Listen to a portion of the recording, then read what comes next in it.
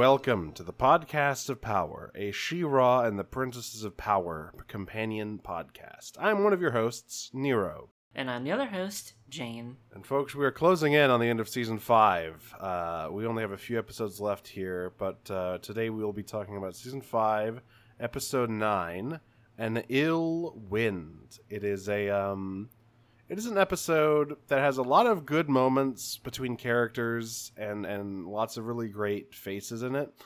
But overall, I would say it is a pretty, bog standard kind of almost fillery but not quite episode where, it's basically just a Far Cry, open world outpost mission.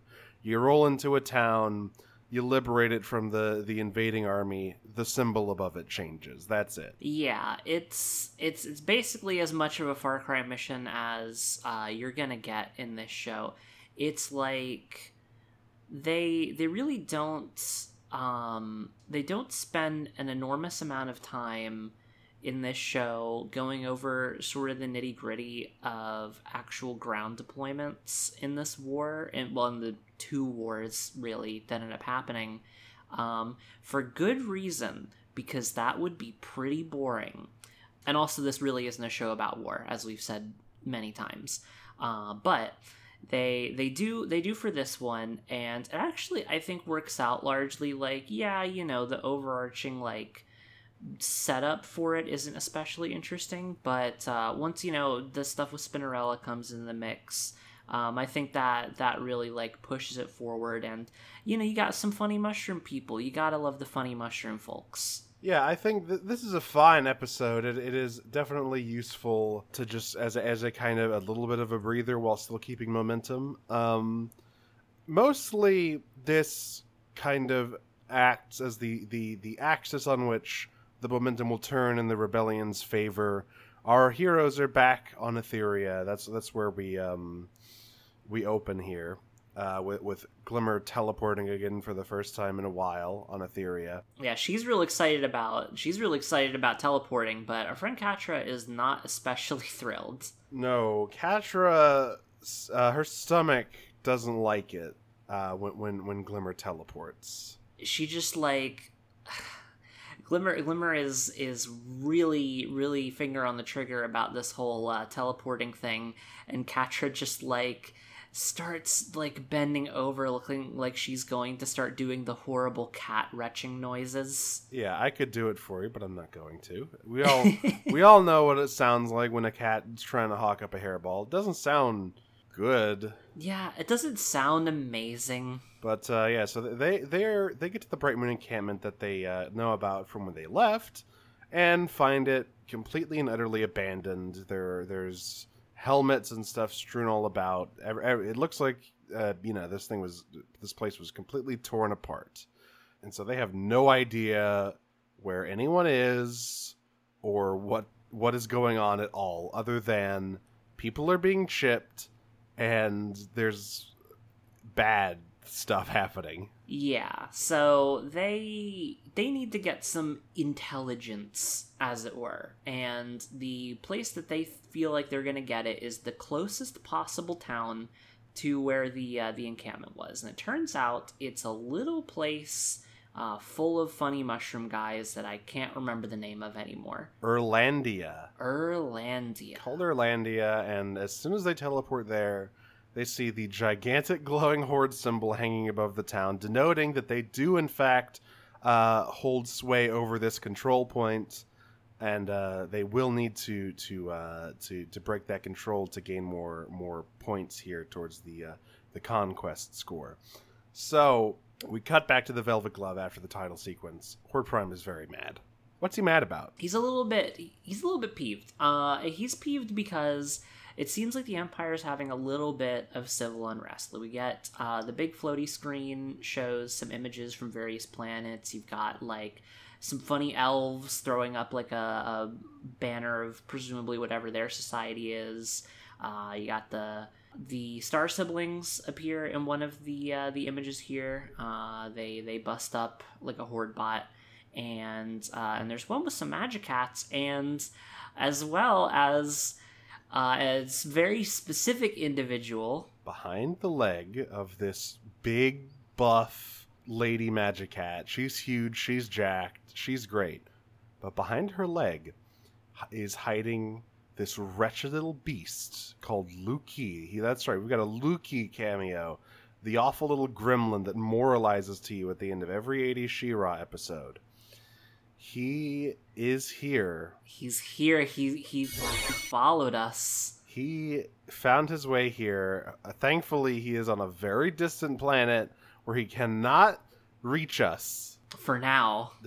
Who knows when he can appear? He could appear anywhere. Yes, but presumably all of this is happening because the Star Siblings are carrying the message of She-Ra throughout the Empire. And people are realizing that magic has returned to the universe, and thus there is hope against the oppression of Horde Prime.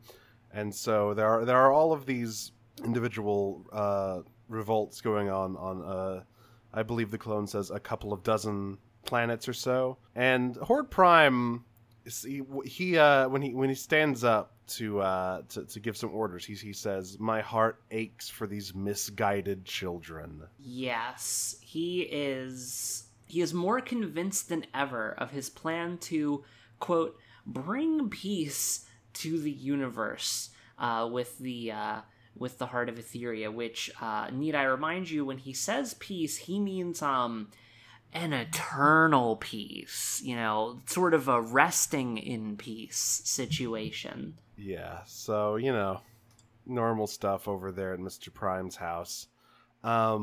We cut back to Orlandia. The gang is putting on the cartoon uniform of sneaking, which is like some hooded burlap robes. Yeah, they're just wearing big potato sacks, and they sort of wander into town right behind Rong Hordak, who, manages to vaguely talk his way into town here.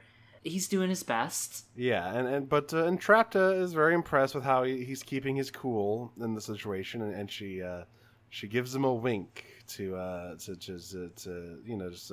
like a funny wink. It's like, you really showed them, and he's like, "You all right?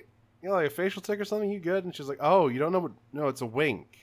You do it when you have like a secret intention that you're getting away with. It's like a hidden message." And Rong Hordak says, "Oh, facial expressions are reserved exclusively for Horde Prime." Yeah, and Entrapta's like, and see, exactly, that's why you should do it. He's like, "Oh yeah, I don't even like that guy." And so he tries it, and then he has like a funny, he has like a sparkly wink. It's like, there's a distinct number of frames of faces in this episode. There are very interesting moments on the screen here. Yeah, there's a bit later where Bo is talking to a shopkeeper, and he puts on the charm, and his eyes are all big and anime, and his face is surrounded by sparkles. A lot of sparkles in this episode. Yeah, it's quite good. So they are trying to gather information. The information they gather from the fine mushroom folks of this town. From Mario, specifically. There's just a Mario here. Yeah, this guy who looks a lot like Mario. He's got the Mario mustache, but he's a mushroom man. So the princesses have kind of become a symbol of terror throughout Etheria, seemingly, as almost all of them are under the thrall of the Horde. And so trust in the rebellion is basically at an all-time low. Yeah, which, seems less than great for their purposes here. They end up wandering on into a little shop, and the lady basically sees them as immediately like, "Oh, I don't want no trouble. You guys are real suspicious. I am immediately calling for help." Like, these people are pretty scared. So they like, "No, we're normal. We're just browsing." So they browse very normally, like normal customers. They're very normal. Yeah. But unfortunately, Bo and Glummer cannot quell the revolutionary fire within their hearts. No, they really can't. It's for once in her life, perhaps the only time in her life, Adora is the most subtle person in the room. Yeah, like the shopkeeper is kind of bad-mouthing the princesses in the rebellion. It's like, oh, they're traitors. And Bo is the first one to, he slams his hand on the desk and is like, we're the rebellion is still fighting. And then she's like, well, the princesses, it doesn't matter if they're chipped or not. They're still attacking us. And then Glimmer whips off her robe. It's like, not all of them are chipped. And Adora is just... Yeah, she's just like, by the way, I'm the queen. And the girl is like, oh, okay. Yeah, so Adora is just beside herself. She's just head in her hands. She's just like, oh my god. So unfortunately, before they can get anywhere, Rong Hordak pops open the door and says, brothers, some people are coming. And he gives a wink, and Adora's like, okay, what does that mean, though? And then the windows explode. Well, specifically, she's like, that's not how winking works. And then the windows explode because Spinnerella is here. And also, we would be very remiss to not mention this, because before this particular scene in the little shop, they split up, and they're looking around the town for clues. And there's a very specific shot of maybe the worst walk cycle ever put to film. It's remarkably bad. It's amazing. It's probably the worst one because it is in frame the longest. It lasts a while. Like, it lasts, I think, at least a full second, maybe two. It's kind of amazing. And it is the kind of walk cycle we've seen before, where it's just a very awkward top-down walk cycle where their limbs are just kind of swinging back and forth weightlessly along their pre-rendered track. Their body is completely stiff and motionless while their arms and legs just sort of wibble-wobble back and forth. It's really fun. It reminds me so much of, like, not early 2000s, but, like, mid 2000s, like 2009, 2010 Flash games. Like, it looks so much like that. Like one of those, like we put a lot of effort into it, Flash games, but it's still like a Flash game. Like, it's still on Newgrounds.com kind of thing. Yeah, I know exactly what you're talking about. The kind of like isometric Newgrounds animation where it's top down and their limbs are just kind of swinging around back and forth. It's like one of those Hotline Miami like precursor style games. It's very goofy looking. It's pretty funny. We've talked a lot about the awkward walk cycles throughout the show, and of course it's all good-natured ribbing. Walk cycles are very hard. They're very hard, and sometimes you just don't do it right. Listen, this show is not a. Its biggest strength is in its characterization and its writing and its development of very tight plot lines. The actual animation itself is oftentimes not the highlight of the show, but that's okay. There are bits that look very good, but not necessarily a moment-to-moment show that like really blows you away. And that's fine. So we should also say before we get into this big Spinnerella conflict, Catra is fantastic in this episode. She's great. She has kind of settled in a bit to her place on the team. She is feeling more welcome. It is interesting. She is still kind of like hovering along the outskirts of most of these sort of group conversations. She's often sitting apart with Milog, like on a tree or on a log, just a bit apart from everyone else, but not participating in the conversations. She's just not entirely comfortable being, shoulder to shoulder with them yet. But also, she's comfortable enough to crack jokes, which some might say are in poor taste. Yeah, I was gonna say, she's like... Catra is... She's on the outskirts still, and she's trying to kind of, she's starting to want to joke around with everybody and kind of have a little bit of fun with them, but her sense of humor is not exactly, like, super tasteful. she'll be like, oh wow, a whole town that hates princesses, should I get property here? And everyone just stares at her until she's like, it's what I would have said before I joined you guys. Go team. Yeah, it's great. She's trying really hard, bless her. But while she's out hanging out with Entrapta, stealing apples from passerby using Milog's magic, she hears a bunch of hollering, and that is because the main trio has been pulled into a gigantic tornado by Spinnerella and are just sort of being spun around, rapidly ragdolling. Yeah, and they're really being ragdolled. Like they're just being tossed around willy nilly. Which, speaking of animation, is some of the best animation in the episode. That part looks great. Yeah, all their budget went into the Spinnerella fight scenes, which, I mean, again, honestly, if you're gonna dump your budget into one particular part of the episode, putting it in the fight scenes is usually a good call. So yeah, as they are escaping Spinnerella using some of Glimmer's teleportation magic, Catra has a line where she kind of drags some stuff up at an inopportune moment, where Adora's like, I really don't want to fight my friends. This sucks. And Catra goes, that hasn't stopped you before. Come on, just leave it until later. Listen, it didn't stop you. It didn't stop you when you were fighting me.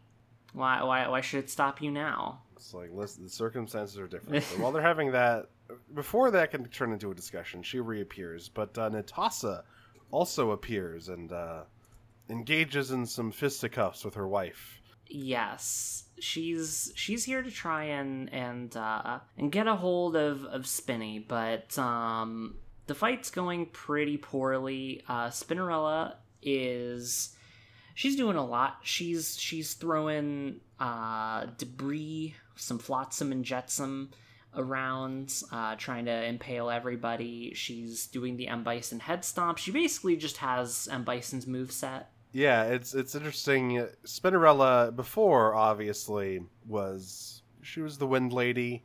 She could make big vortex gusts and whatnot, but not necessarily like a hard hitter. But once she is sort of unfettered from morals or anything like that, turns out she's extremely powerful. Yeah, she's no joke, and she's sort of wiping the floor with everybody, so they all have to sort of escape. And Natasha is not super happy about being rescued. No, apparently she has been tracking Spinny for days, so another sort of times like a timestamp for us. The passage of time in season 5 is really hard to pin down. Yeah, but it goes by pretty quick. Like there's a lot of time skipping in season 5. It is a good estimate to me is that they spent at least 3 months in space collectively. Yeah. Like Glimmer and Catra imprisoned on the Velvet Glove, and then Bo and Adora traveling out there to find them, and then traveling back. Like, I think it's fair to say that it's been a few months, and so and between Spinnerella being shipped and this episode, it's been a few days, even if that, like maybe she waited a bit before trying to track her down. But regardless, I always try to grab onto those timestamps when I can, because they're so rare in this show. But we'll discuss the goings on of the Velvet Glove after we finish with the A plot here, because it's quite interesting. But first we got to clear this outpost. So everyone has a moment where they stand around in the woods and cry. Before that, Natasha learns just how much her life sucks right now. Yeah, because she's mad that she got rescued, because she apparently has been tracking down Spinnerella for weeks, trying to get a hold of her, trying to pin her down and get her to snap out of her sort of mind control, and the gang kind of prevented her from being able to do that. Not that she probably would have succeeded, frankly, but she wanted to try anyway. Immediately after that, she sees that Catra's here and just starts attacking her, pins her to a tree with a net, and before she can really go at her, Adora's like, no, wait, no, she's on her side now. It's complicated. Don't worry about it. And Catra just like does a little hiss before being dropped flat on her face from the tree. And that happens a lot in this episode.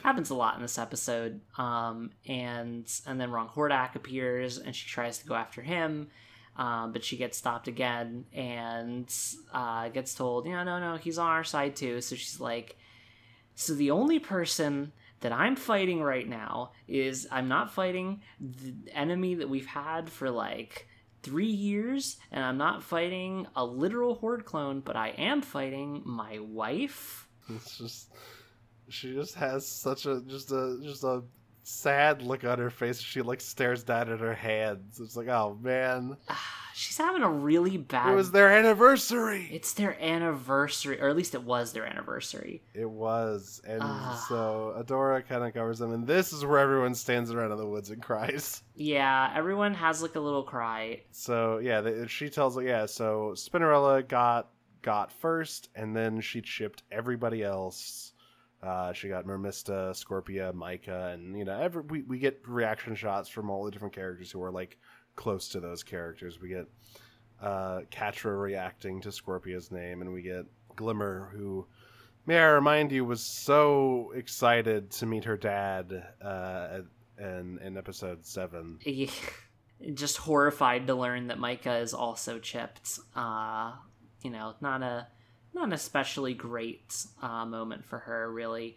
It's this scene is interesting for a couple of reasons. I like the sort of quiet, somber moments of it, where you have everyone like just quietly has like a little cry about how like just abjectly miserable this situation is, just how like hopeless it all feels.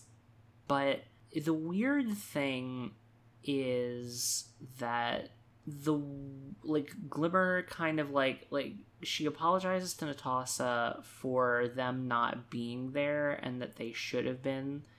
And I always find that line just a little bit weird, because it's not framed like Glimmer is like overly blaming herself. It's framed like a legitimate criticism, and I don't really think that I don't really get how that criticism functions. I don't really see how they could have been here, considering. Unless she's literally talking about never using the Heart of Etheria. Unless she's talking that far back, yeah. If she's talking about being trapped on a horrifying space flagship deep in the depths of an alien empire, there's really no helping that. Yeah, that's the thing, right? It's a miracle you're here at all. Yeah, she's like, oh, we should have been here. We should have been able to defend everyone. And it's like, well, I mean, you guys were doing your best with what material you were given. I don't really know that there was a whole lot else you could have been doing, but I don't know. It's just like a weird line. I don't like. It's just a little bit weird. Yeah, but that is in the middle of Glimmer's. Like, she's the first one to kind of break out of this funk, and sort of rally everyone to action here. She refuses to let Horde Prime trample over everything they hold dear, and so they are going to hatch a plan. They are going to liberate Erlandia, and they are going to try and save Spinnerella from the chip. And this begins the video game stealth section. This is, like I said, this is just a Far Cry Outpost clearing. They stealth in with the Wrong Hordak's help. Like, we could go blow by blow here, but that seems like dull podcast. Like, yeah, they punch dudes. Catra tears robots apart. Adora transforms into She-Ra, and Natasha goes, hey, sweet digs. Yeah. Oh, also Wrong Hordak gets a moment where he, like, is actually reasonably convincing that he is trying to seem incognito, and then, like, gets the two clones that were watching over the town ambushed and whatnot, and that's kind of cool. That's right. The meaty stuff here comes with the fight that Adora and Natasha have against Spinnerella.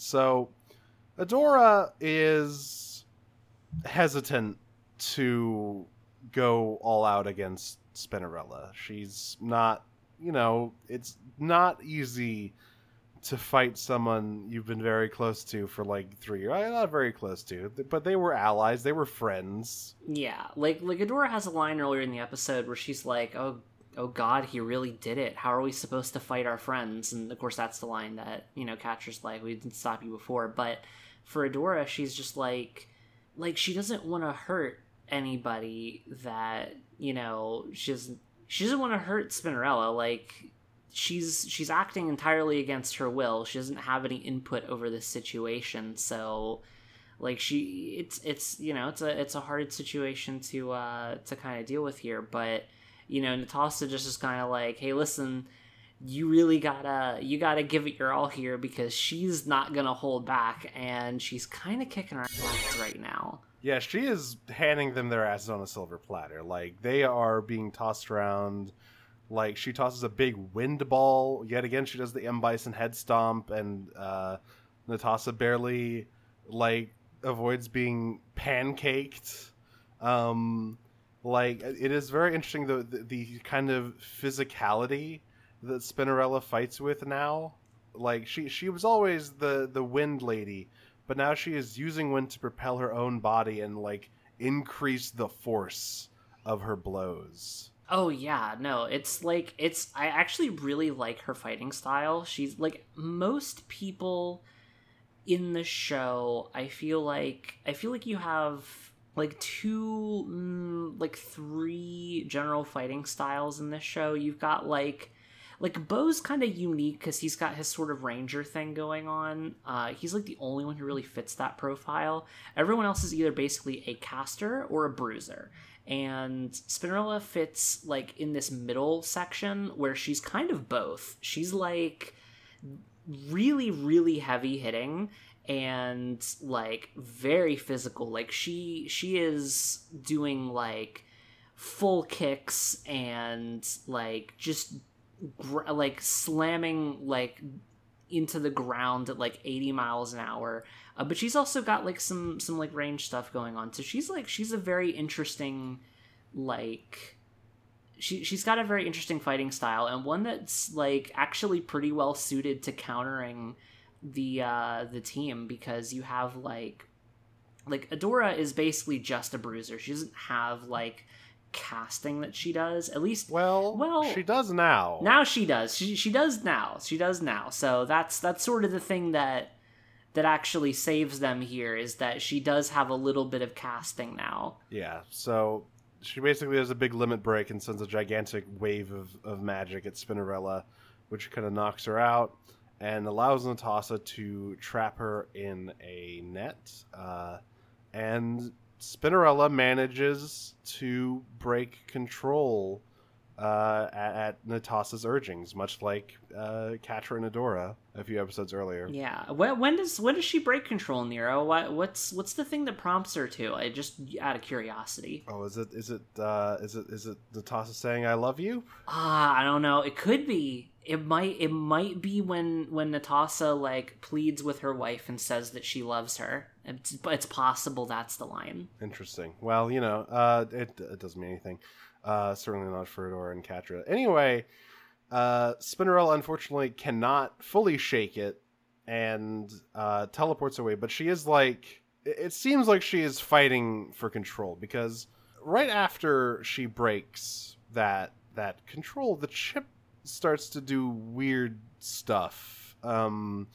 It is glowing really bright green, and there's weird tendrils extending out of it along the neck, and it all seems bad. Yeah, it all seems very bad. Just sort of this horrible green glowing vein stuff is just creeping along the back of her neck, expanding outward, and then it seems really painful and really unpleasant, and she ends up getting out of there before she can fully break free. So they're more than a little bit disappointed at not being able to actually get her back, but they know that she is in fact still in there, and of course, one of the ways that we know that she is still in there is while she is under the influence of Prime,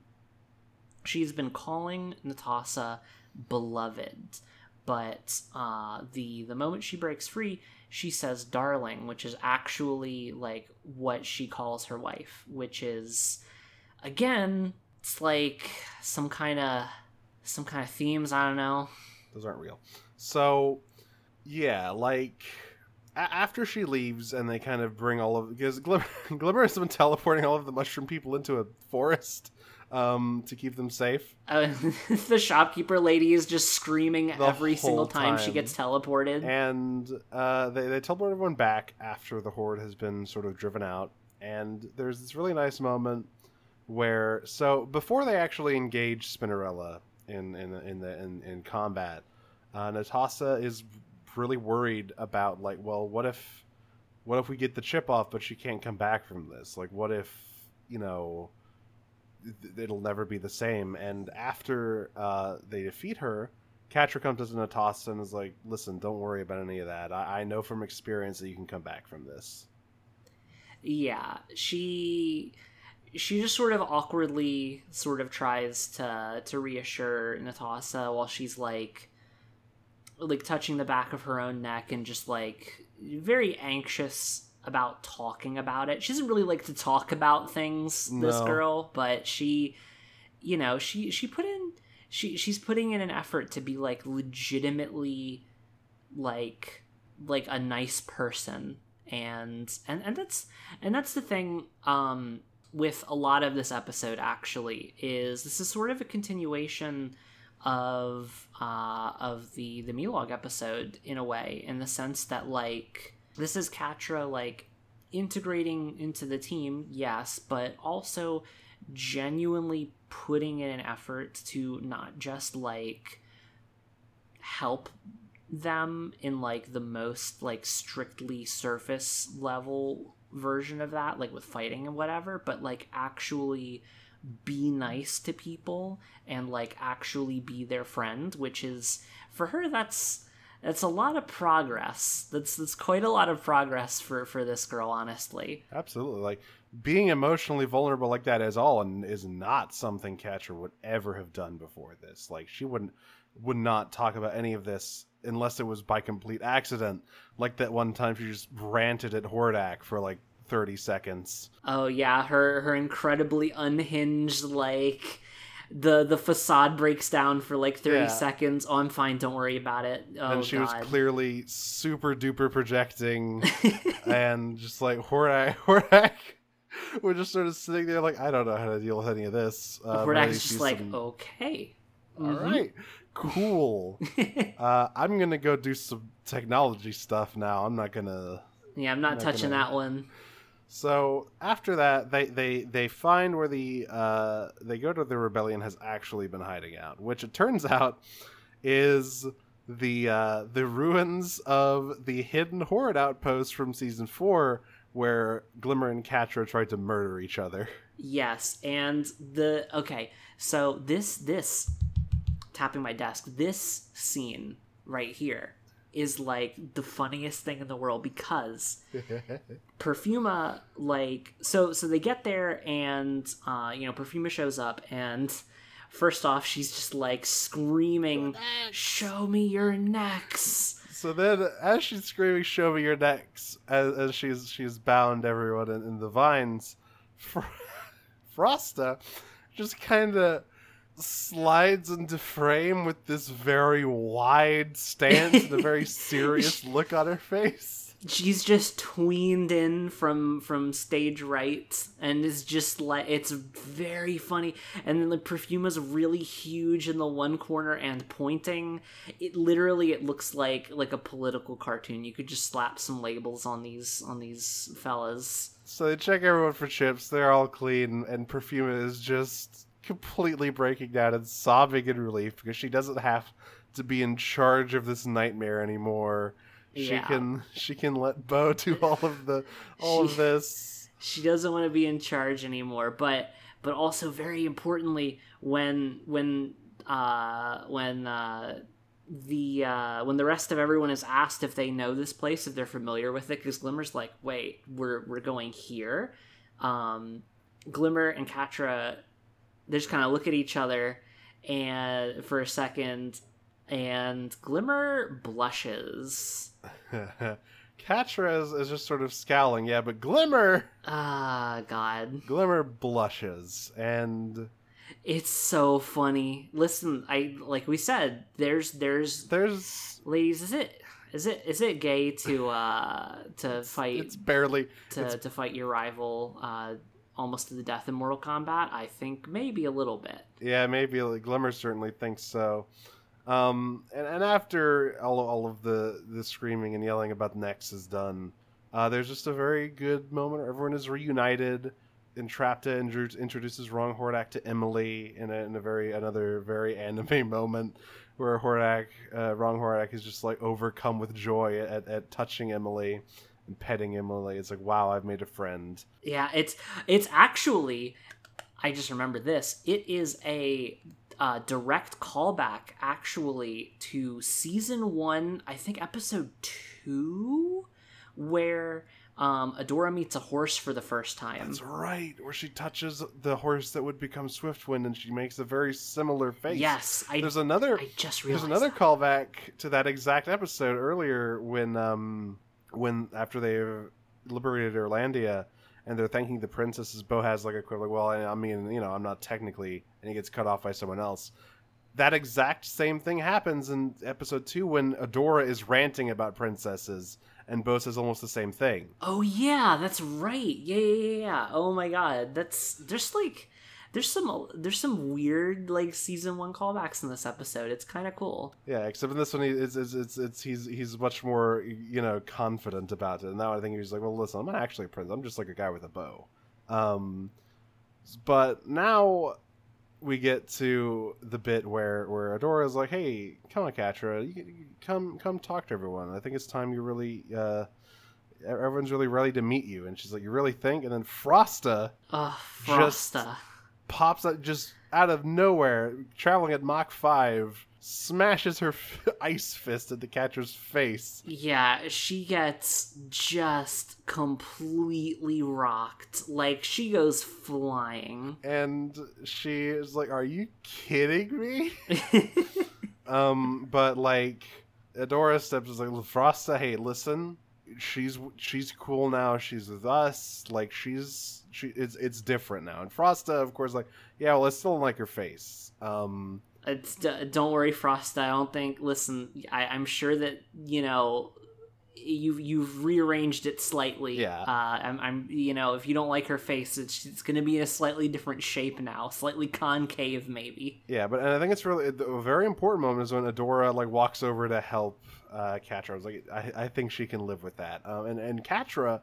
Before, I think this event would kind of cause Catra to storm off angrily or lash out, but she just... Oh, I think definitely the second thing. I think Catra, in prior to this episode, Catra would have flown in a rage and tried to claw Frosta's face off, I think. She would have flayed the child, but she lets it roll off her shoulder. She even laughs it off. Yeah, she's like, you know what? I did explode her party. Like, I did ruin her prom, so like I kind of deserved that. Yeah, she takes it on the chin, literally in this case. Yeah, quite literally. And I don't know, again, it's like good, there's really good Catra development in these 2 episodes, which is like it's really nice. She's like actually kind of like working through her stuff a little bit here, which is good. Because we have 2 principal characters that really need to work through their stuff in record time here before the end of the show, and right now only one of them is. Well, I'm sure we'll get to that in a few episodes. So before we had, yada yada, they're here. The gang is back together. They're ready to fight. So let's talk about the stuff with Horde Prime and Hordak in this episode because it's brief, but it's very interesting. Yeah, we get a very short B plot, but it reveals a lot of interesting things. So Horde Prime is vexed by She-Ra. He is like, I need Etheria and all of these other stuff. They're like at the edge of my mind, but I can't call these concepts to me. So I need to go into the hall of my past vessels and plug myself into their memories to get that knowledge. Because Horde Prime is immortal and he keeps switching bodies. But there's only so much storage space any organic brain has. So presumably what happens is that he just like transfers what he thinks he needs to whatever vessel he changes into and just leaves all the old stuff in the used up and shriveled vessels. Yeah, and it makes sense. It makes sense when you think about that, right? Like, he finishes conquering a people. He's basically done with that information, isn't needed anymore, so he takes, like, the little teeny bits and pieces that he thinks are, like, the most important, and just everything else goes into the deep freeze.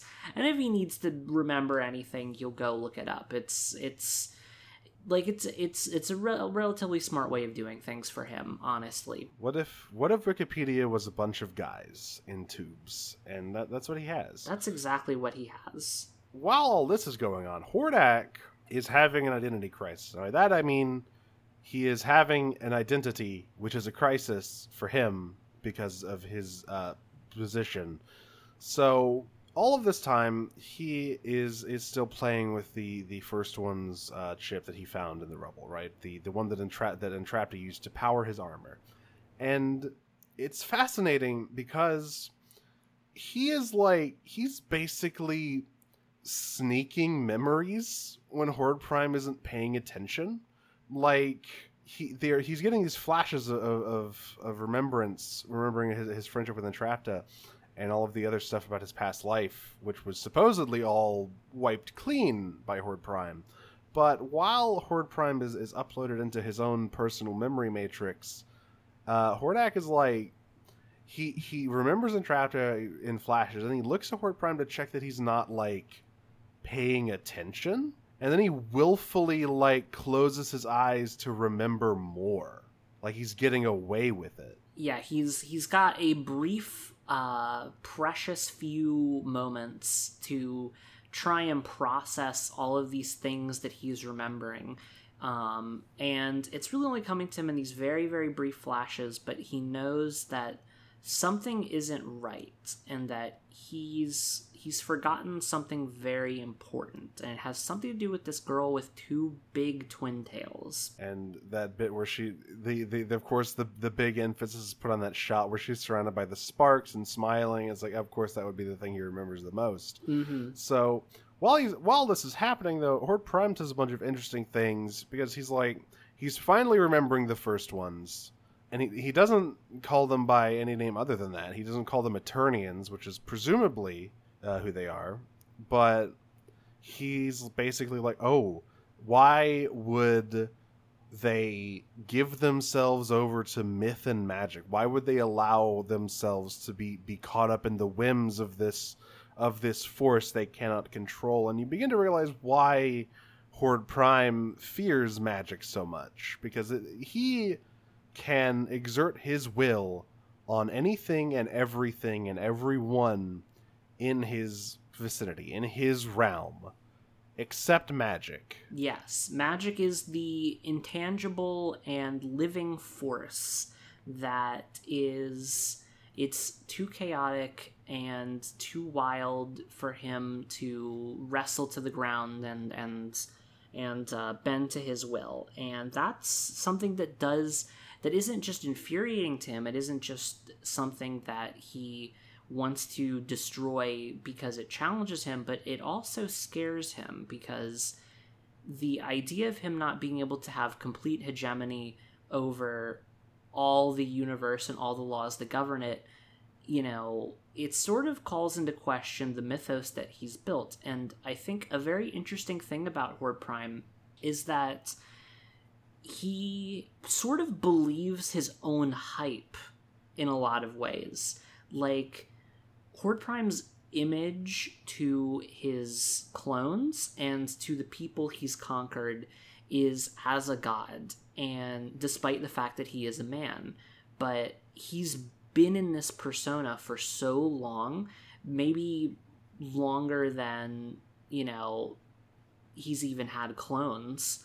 Like, presumably thousands and thousands of years he's sort of occupied this role, and at a certain point he just, I think, started to believe in his own sort of myth that he is a god. And it's very, like, it's probably quite, like, disconcerting to be faced with the material reality that he is still, despite all of his like advancements in technology and like his sort of raw economic power, despite all of that, he is still just a guy. Yeah, he is fallible, very fallible if you use magic.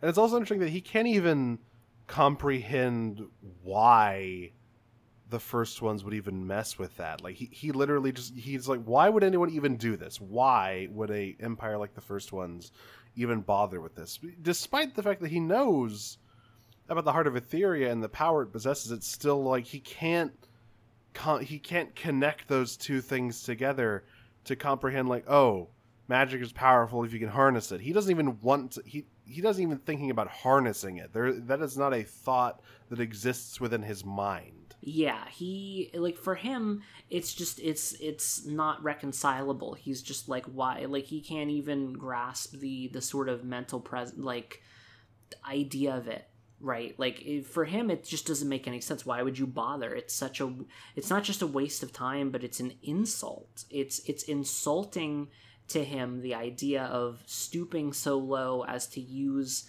the forces of magic. Like, he has sort of begrudging respect for the first ones, as like his old enemy, maybe the only other empire that ever really challenged him.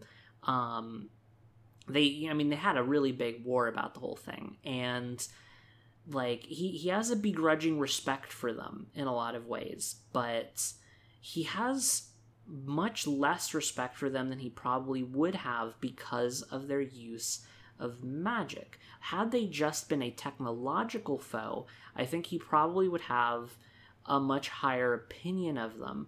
But because they're using magic and using forces that he's deemed, like, antithetical to his view of things, it's something that in his mind makes them not just weaker, but, like, kind of repugnant.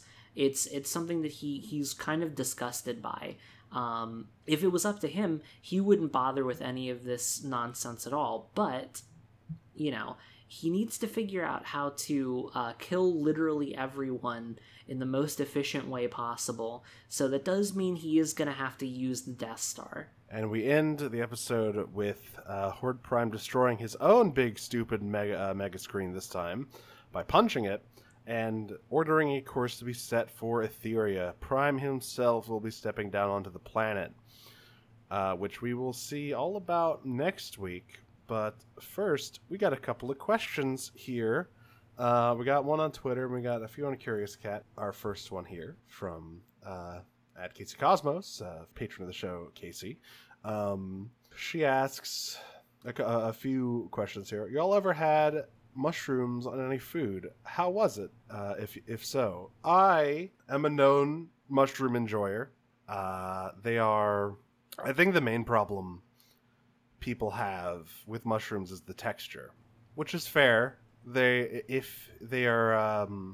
can be a little rubbery. Yeah, it's I also love mushrooms. Mushrooms are delicious. I have oftentimes had to subsist off of, like, quite a lot of mushrooms. Actually, I've lived with a lot of people who are, like, strict vegetarians, vegans, or whatnot. So a lot of mushrooms in my diet over the years, and they're pretty good. I quite like them, but despite the fact that you can't really overcook them, it is easy to cook them wrong. I think, your Pizza Hut mushrooms, they're very rubbery. Your pizza chain mushrooms aren't that good. But you slap Like one of those big portobellos on the grill. Fry that up like a patty. It's good. Yeah, that's always good. Portobello like sandwich is great. I'm always a big fan of like oyster mushrooms and that kind of thing. Like those are great in soup. It's it's you get like a nice sort of meaty thing going on with a lot of different types of mushrooms, which is great. Actually, I've always wanted to try. There's one specific type of mushroom called chicken of the woods, which supposedly tastes like chicken, but the problem with it is that you can't really farm it. Like most mushrooms, you can't really farm them, so you'd have to like literally go into the woods and find it. Which is like, obviously that's got some issues. If you don't know what you're looking for, you might pick something that is not good to eat. And mushrooms, a lot of them can look very similar to each other if you aren't careful, and one of them might taste like a delicious chicken breast, and the other one might make your eyeballs boil out of your head if you're not careful. So yeah, but mushrooms, if you haven't tried the fungus among us on any foods, you should give it a try. They're good. Next up here on the second half of this question, what careless mistake do you make that gets you captured as you're infiltrating or escaping the enemy base in some sort of mandatory video gamey type stealth sequence? I assume this she means us, the hosts. If we are put in a mandatory video game stealth sequence, if we are put in the fortress from Wind Waker. Oh yes. What gets us captured? I'm large in stature. I'm not very sneaky. It is difficult to sneak. I think I just hide behind a comically small tree is the problem, like a Looney Tunes. Just like in Looney Tunes. And then I get tackled by all of the genome guards or whatever. You get tackled by all the moblins guarding for Forsaken Fortress, obviously, and thrown into the little cell. I feel like for me, I would be like really. I would like spend way too long like overthinking. Like I would be sitting like behind a box for like an hour thinking like, okay, I need to see everyone's route. I need to understand exactly where all the guards are going to be at every second and plan out this whole thing and whatever. And like eventually somebody would just like wander by behind me where I wasn't paying attention, and then just like be like, hey, what are you doing here? Who are you? The part of the Hitman level where you're just like just walking around trying to figure out where an opening is, and you're just watching everything play out. You're just like, Yeah, exactly that. But you don't have the ability to reset the level. God. You listen to all of the like plot threads that are going on. Like, oh yeah, I could do that, or I could do that. But then the level ends. Yep. Because there's a time limit. Our other question here on Twitter from What Is Cosplay, friend of the show, Cass, host of Strangers Fiction, asks, "Go team! You'll hear about that Italian town that has a wine fountain. What do you think each character won a fountain of?" I can't say I've heard of the wine fountain town. That seems pretty nice. Tell me more about this Italian wine fountain. Yeah, I was gonna say that seems pretty good. Yeah, that image of the girl like resting her head on the water and letting her hand drift out. Oh yeah. That would be me in the Italian wine fountain. As for what novelty fountains each character would want, I mean, Glimmer would want like a chocolate fountain, I feel, or like a icing fountain. She seems to have a sweet tooth, considering her what we've seen of Bright Moon cuisine. Yes, no, I think definitely she's got a bit of a sweet tooth going on for sure. And Trafta, soda fountain, Mountain Dew. Yeah, soda fountain for her. Oh God, that's so sticky. Oh God. The hair gets into the Mountain Dew fountain. Oh no. Oh God. Horror show. Terrible. Catra. Catra. This is a good question. Now, blood. I've long been thinking about the characters in this show. Yes, we have spent a year of podcasting thinking about the characters in this show. Yeah. But I've been thinking, who is, out of our principal characters, the person who is just the chocolate lover, right? Like, who's the person who is just very deeply into chocolate? I kind of think it's probably Catra. Really? I feel like she would be the person who just adores, like, not like milk chocolate. I don't think she'd like milk chocolate, but like that like 60% like bittersweet chocolate, I think would be exactly her jam. Oh man, that's perfect. See, I was questioning your decision. Was like, because I was thinking of milk chocolate and Hershey stuff. Oh no, she can't. I don't think she can stand that nonsense. She hates milk chocolate, but dark chocolate, that's exactly her jam. The very earthy, bitter kind of stuff with just a hint of sweetness. I bet she'd love that stuff, and she would love tricking Glimmer into eating it. Oh yes, of course. And Glimmer would be like, "What is this? What's happening? This isn't the chocolate I know." This is revolting. But she keeps getting fooled by it for some reason. She introduces Glimmer to salted chocolate, and Glimmer dies. Oh man, salted chocolate is so good. Actually, it wouldn't be Glimmer who'd be the one who'd constantly be fooled by it. It would be Adora. Adora would constantly accept the chocolate. She would always accept the chocolit, but the thing is, I feel like Adora wouldn't mind the dark chocolate that much. Yeah, Glimmer's the one who would hate it. Listen, it's got to have at least 40% sugar, like, by volume. Who wants a barbecue sauce fountain? Adora? Yeah, okay. Yeah, Adora wants the Sweet Baby Ray's fountain for her Super Bowl Sunday, like, snacks. Oh man.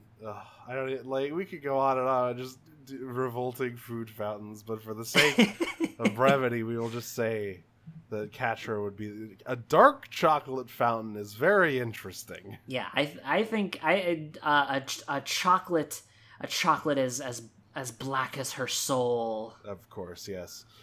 She'd probably be into those like coffee chocolates that are full of caffeine. Oh yeah, for sure.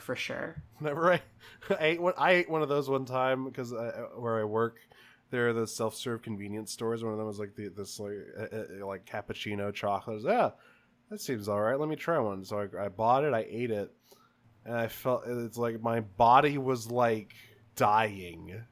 Like my fingertips were tingling. I said, Yeah, it's maybe I shouldn't eat the caffeine chocolate. Yeah, like the caffeine, like the caffeinated like food, like when it's a drink, it's different. It's like it hits different. It's weird. I can't stand like the like caffeine supplements or like caffeinated like food items. Like, oh, it's too much in a way that's very unpleasant. Yeah. So that's it for Twitter. I think we have one on Curious Cat here. Obviously, we still have the fail-safe one. We do. Well, listen. That's coming up very, very, very soon. So don't worry. So Anonymous here asks a pretty important question. Do you think Catra ever realizes that when Adora came to save her in Season 5, Episode 5, Adora believed that She-Ra was gone? Would she be upset that it was basically a suicide mission, or moved by the notion that Adora risked everything to show up near defenseless at her enemy's door just to save her? Yeah, I never thought about that before. That's actually, that is a really good question. I haven't thought about that either, actually. So this is interesting. I think that probably... So textually we have no information as to, like, if she realized this or not. I think, though, just from the perspective of thinking about the characters and how they behave, I feel like, for me, I think probably she would realize that if, like, at some point. And I think that would contribute to the fact that she is genuinely, like, upset at the fact that she was rescued. And while a lot of that, like, her being upset at being rescued is because she doesn't feel like she deserves it, there is like there's a layer of that that's concern, right? She doesn't really think that Horde Prime is someone you can just fight. You know, at that point in the show, during like Save the Cat and Corridors, she stopped being under the impression that Horde Prime was really an assailable enemy. He's not really on the same level that Hordak was. So she didn't exactly have a lot of confidence that the dude was something they could handle even with She-Ra. So, her gambit was to sacrifice herself so that they lived. And seeing Adora show up again, she definitely was quite scared of the idea of Adora, losing her life trying to save her, someone who in her mind doesn't matter. And I think that if she realized at some point that She-Ra was gone when Adora came to her rescue, I think that would probably make her pretty upset. Yeah, that would be like a whole other layer of like, not only was this risky, but you just told me that this was like a whole other level of stupid. Like, you took this from like, this is dumb to this is real dumb. Yeah, this is like the whole reason I did this so you wouldn't get your stupid killed trying to save me. You didn't even have She-Ra? You didn't even have that? Like, but a lot of that would have been sorted out in the aftermath of Save the Cat, I think. Like, once that sort of resentment of being rescued passes and she's kind of back with Adora, I think it would lean more towards being deeply touched that she went there anyway without any powers at all, presumably. Like, there was the cave thing that happened, but Adora didn't really know if that was going to happen again. Like, she had that burst of strength in the cave, but that was very much a, like, you cannot call on this at will. This is something that just happens, seemingly. So, Yeah, no, there was really no information that She-Ra was like back. They had an inkling that it's possible that she could maybe come back, but there was certainly no way to control it. Not when they actually got to the Velvet Glove anyway, which, if they had gotten captured, it would have all been moot whether or not She-Ra could come back at that point. So, yeah, no, it was incredibly reckless. And I think that Catra would have been pretty mad if she knew just the level of reckless that plan actually was. Insanely reckless. There was a lot of assumptions baked into that plan. Like, they just sort of assumed they'd be able to find the mainframe, and also assumed they'd be able to do something with it, and assumed Horde Prime would fall for their trick. There's a lot of assumptions going on, and you know what they say about assumptions. Uh-huh. And the plan falls apart basically instantly. Like, without She-Ra, they would have been completely screwed. Horde Prime immediately sees through them. They're being swarmed with clones. Like, it's quite something. But yeah, so we got a couple of emails here we can knock out real quick, I think. One here from AJ says, "Hey Jane, hey Nira, love the podcast. I finally caught up, and I was wondering if you had any thoughts on why, at least for me, it's so easy to want to forgive Catra despite all the horrible things she's done, but I have significantly less empathy for Glimmer after the way she treated everyone in Season 4 and attempted to use the heart. Am I just a sucker for a Catgirl? Cheers, AGZ." Well, the answer to that last question is yes, but that's okay. We are too. Yeah.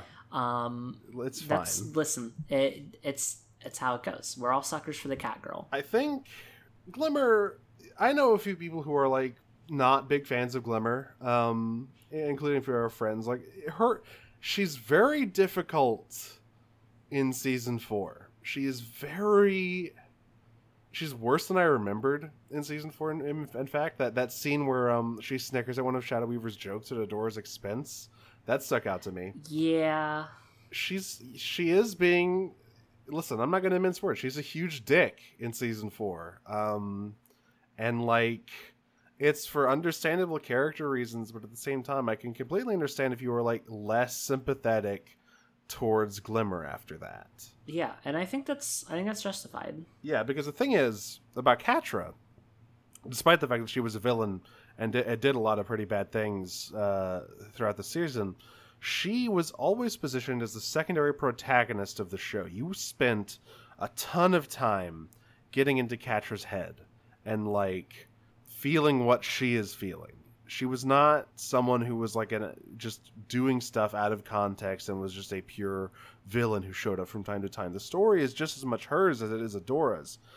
Whereas Glimmer in season 4 has to sort of jostle in the middle of those two arcs. And the other big thing, you know, Glimmer's actions definitely mess a whole lot of things up, and she absolutely recognizes that. And I think the amount of time spent grappling with that is way less than the time you spend with Catra as a character. Yeah, that's a whole thing. It's sort of a lot of it's framing. When it comes down to it, it's sort of intentional framing, and it's about like how much exposure you have to the other person's perspective. It's easier to feel a lot of empathy for a character who you are given a lot of screen time for their specific perspective. And Catra gets quite a lot of that, and the way that she behaves is largely framed as the kind of behaviors somebody who has been sort of traumatized by the system that they're participating in would do. Which isn't to say that any of it is right, obviously, but, you know, framing. Glimmer, on the other hand, with the way she behaves in season 4, she isn't really afforded the same framing. She is given some sympathy, but largely the show chooses to frame the way that she behaves from the perspective of other people. There's not really a lot of scenes in which Glimmer is like alone grappling with the weight of her decision making. You know, Glimmer is, of course, in season 4 dealing with the fact that she has been thrust into a position of power. She is now the leader of the rebellion because her mom is dead, and she has to deal with the reality that they are fighting a losing war, and they are on the back foot, and people are losing their homes and their lives to seemingly unstoppable war machine. It's kind of grim, and for her part, she's committed to ending the war as fast as possible. It's ruined everybody's lives, and she does not want it to continue. So in her mind, she wants to, do what she feels is necessary to make sure that happens as quickly as possible. But the show is not actually going to frame that conflict in as overt a way as it frames the conflict that Catra has for the other parts of the show, seasons 1 through 3 and most of season 4 even. Like, Catra is given more screen time on her own or in positions where her inner sort of perspective is getting shown off. Glimmer is pretty much always being seen through the eyes of people that she is dismissing or is actively hurting or is like just not being especially good friends to. And this is like it's an important part of why it is that I think it's harder to feel a lot of sympathy for Glimmer in season 4, because they just sort of intentionally take away her side of the narrative, and it's a deliberate maneuver, right? Because they need to sell the idea that Glimmer is committing a lot of wrong actions here. They need to sell the idea that you have the two principal characters of season 4, like we said, are in fact Catra and Glimmer. They are the two people really facing each other off, the two sort of de facto queens of either side of the war. And in order to sell the fact that Glimmer is now kind of an ancillary antagonist, someone who is not actually on the same side as the rest of the protagonists here, they have to kind of deliberately avoid giving her a lot of empathy points, because otherwise she's still going to appear as one of the primary protagonists, just, she's being a bit of an asshole. They need to really push it to sell to the audience that she is doing some really heinous stuff at the back end of season 4. And so it makes a lot of sense that Catra ends up being a more sympathetic character, because she is, they have to give her additional screen time and additional sympathy points, because she is already the antagonist, and they have to build that rapport with the audience to make people want to like her. That's right. It's all about framing. Just a fun little trick you can use to make stories good. We have another one here from a user who requested to remain anonymous.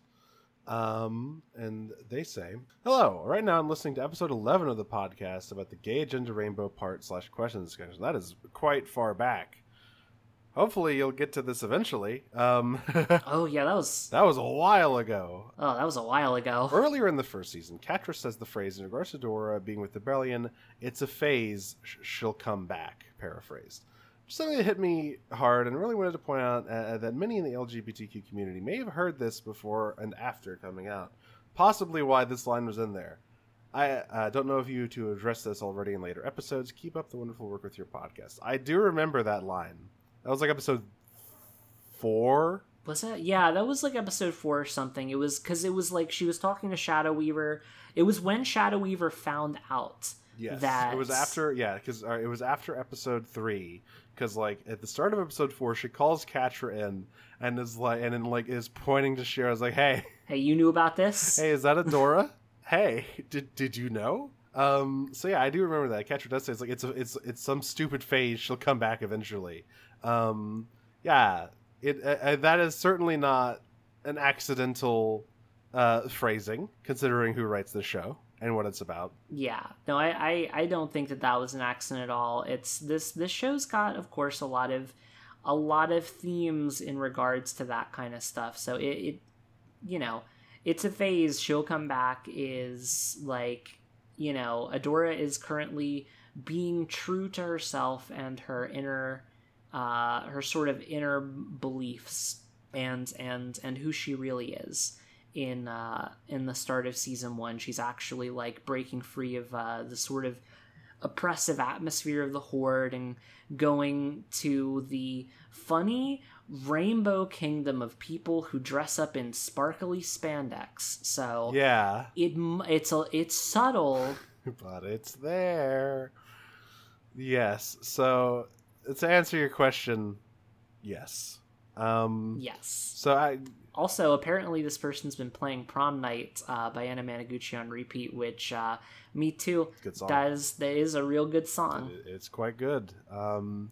So yes. So yet again, we find ourselves in the position where there's no spoiler zone to talk about, because we are quickly running out of road with regards to that. We have 4 episodes left, 3 podcasts left, which is crazy to think about, before we finish season 5. Oh god, yeah, that's true, huh? We got Return to the Fright Zone next week. We got Failsafe, which, boy howdy, that's going to be a good episode. And then we will be covering the Heart 2-parter in 1 episode, and that one long is all I will probably say about that. So yeah, we have, we got the Heart 2-part. That's going to be a mega long spicy podcast. And then we got our email episode and our series overview, and we are wild to say that we are almost done with this show. We are. We're really close, actually. We're gonna have the email episode. Obviously, we're gonna do the little tabletop thing for our lovely patrons and whatnot. I gotta start getting that set up. Yeah, we gotta get people together for that. But yeah, we're very fast approaching the sort of the critical terminus here, and it's we're excited. It's kind of bittersweet, yes. Right? It's exciting to actually finally get to these episodes that we've been wanting to talk about for so long, but it's also it's the end of the show. It's it's kind of a bittersweet thing, but we do have more cool stuff coming after this completes. We're not quite ready to announce that yet, mostly because we don't really even we haven't really gotten a title for the new podcast yet. It'll be announced when it'll be announced. Don't worry about it. Your clue is crystals. Take of that what you will. No, it's not Steven Universe. It is not Steven Universe, but there are crystals involved. So we have places that you can follow us on this wild thing we call the internet. You can find us on Twitter at Podcast to Power, where we have links to our Curious Cat and whatnot. We have where you can ask questions, as Casey and Cass did this week, or you can send them into our Curious Cat if Curious Cat decides to work. We've also got our email, podofpower@gmail.com, where you can send in emails to be read on the show, especially for that big Season 5 mailbag episode coming up. If you have big, long, end-of-series thoughts, get them in. We want to hear them. Yeah, we got a couple in already, but we'll, the doors are wide open. Feel free to send them in. It's that's actually going to be quite a fun discussion, I think. It is. We've also got our Patreon, patreon.com/podofpower. You can find all sorts of stuff. At the $1 tier, you can gain access to our exclusive Patreon Discord, where I will be trying to rustle up some movie viewings. I don't know when this will be going up, but either by the time this goes up or slightly after this, before this went up, I will have streamed The Mitchells vs. the Machines for our lovely patrons. A very fun movie, very, very good to look at movie, if nothing else. You can also gain access to our old side. So we have a few side shows, and you can get access to the older seasons of the Owl Cast, where we watch the Owl House, the Kipo Cast, where we watch Kipo and the Age of Wonder Beasts, and you can get season 1 of the Owl Cast and seasons 1 and 2 of the Kipo Cast on that tier right now. But if you want to bump that up to $3 to become a Force Captain, well, that unlocks a few things, doesn't it? It does. So that unlocks the current episodes of all of those bonus casts, including the Infinicast, which is when we take a look at the Infinity Train. We're on book 1. We're going to be having another episode of that coming out shortly. We're pretty excited to crack into that show a little more. It's really fun. We will be. I think next up, we're going to do an Owlcast first, because that's airing right now. Yeah. And I want to get to those new episodes because they look good. They do look pretty good. So we'll do that. Then after that, we'll have our Infinicast. I believe we might be going to a 3 weeks on, 1 week off schedule for those, because we still got a season of Kipo left, and of course Infinity Train, we have a lot left. Yes, and we'll probably at least 1 or 2 of those casts are actually probably going to extend past the runtime of the main podcast here, which is interesting. So what we'll probably do at that point is there will just be one coming out every week until we get through all of those episodes. That's right. So we also have minisodes on sort of ancillary She-Ra media. We got one on the Legend of the Fire Princess comic. We got one on Noelle Stevenson's memoir, The Fire Never Goes Out. No, The Fire Never Goes Out. Pretty good. We've got one that should be out soon on the Save the Cat sort of sphere of stuff. The annotated script that they released a few months back. The semi-canon fan fiction that Noelle Stevenson wrote. And there was and a few animatic stuff that was cut from past episodes. So we have that, the sort of Save the Cat and the Save the Cat grab bag there coming up shortly. We also have She Riffs, where we crack jokes over syncable commentaries for the old 80s She-Ra episodes. We got to get a new one of those out soon. Yes, the next one we're doing is definitely going to be a Peekaboo episode, so keep your eyes peeled for that.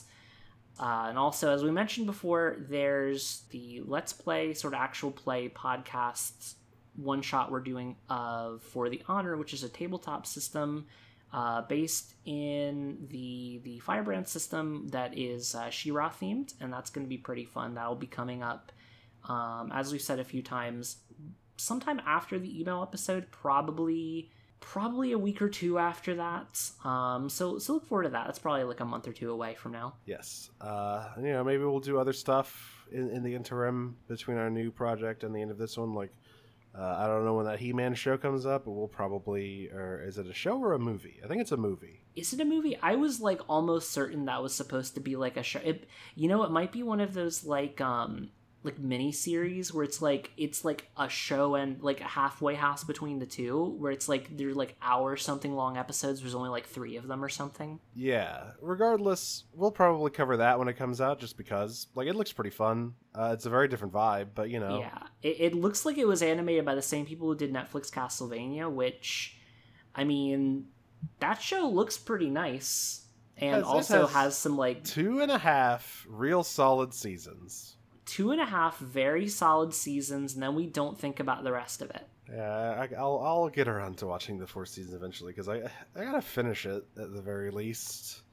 But yeah, so that's kind of our slate here as we wind down with the main She-Ra show, and of course $3 patrons also get shoutouts at the end of every episode. So yes, they do. Let's see. So thank you very much to our Force captains. Okay, I apologize in advance for mispronouncing your name, probably. Tiana Nita, thank you very much. That newly joined like a few days ago, and of course also to thank you very much. Paul Robinson, Ludovica Peruzzi, Casey Cosmos, Emily P, Zach, Jen B, Katie Sinclair, Chris, Remy Dillon, Salty, Blue Holly, I Beauregard, Kaylee Louisa, Garrett Johnson, Ross, Ivy, Emmeline, Ashley Butcher, Anelia, Cody, Haley Moreland, Yusuf Gerch, Ashley, Kyra Williams, Mabel, Ryan Kuhn, Jennifer Jones, Jess Pumphrey, Leon Lay, Sean Montgomery, Jack Honora, Olivia, Brittany Ray, Michael Steinert, Tara Stark, TCO, Brennan Fitzgerald, Tobu, Emma Grossman, and Robert Harris. Thank you all so much. Yeah, thank you very much. The support means the world to us, and we're really glad that you're all here for the end of the show. We're gonna have some fun stuff coming out at the end of the season here. That's right. So keep your eyes peeled for that. And of course, if you want to hear me somewhere else, you can find me over at Disney Minus Pod, where I watch the Rancid Mouse's products on his streaming platform. The terrible, horrible mouse. The accursed Michael Mouse. Latest episode on the bizarre and yet forgettable film Dinosaur. So if you want to hear me getting over a sinus infection complaining about dinosaur inaccuracies for 2 hours, you can listen to that. Next up, we are covering John Carter, another forgettable entry in Disney's sort of film canon. Was that one? Was that like teen spy movie that they did? No, John Carter is based on the Edgar Rice Burroughs series, the same guy who made Tarzan, John Carter of Mars. Oh, right. Now, it's about a Confederate soldier who gets transported to Mars. Guess what part they don't talk about in the movie? I imagine probably that specific part. Correct.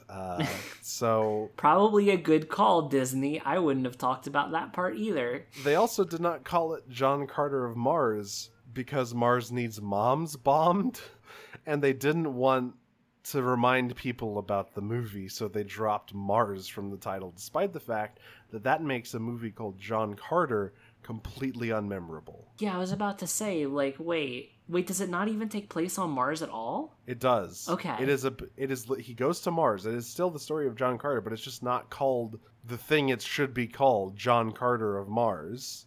And like, they didn't call the Tarzan movie Tarzan Lord of the Jungle, but Tarzan has more name recognition. You don't gotta call him that. Yeah, John Carter's like, who knows what that is? John Carter's just a guy. He's just a dude.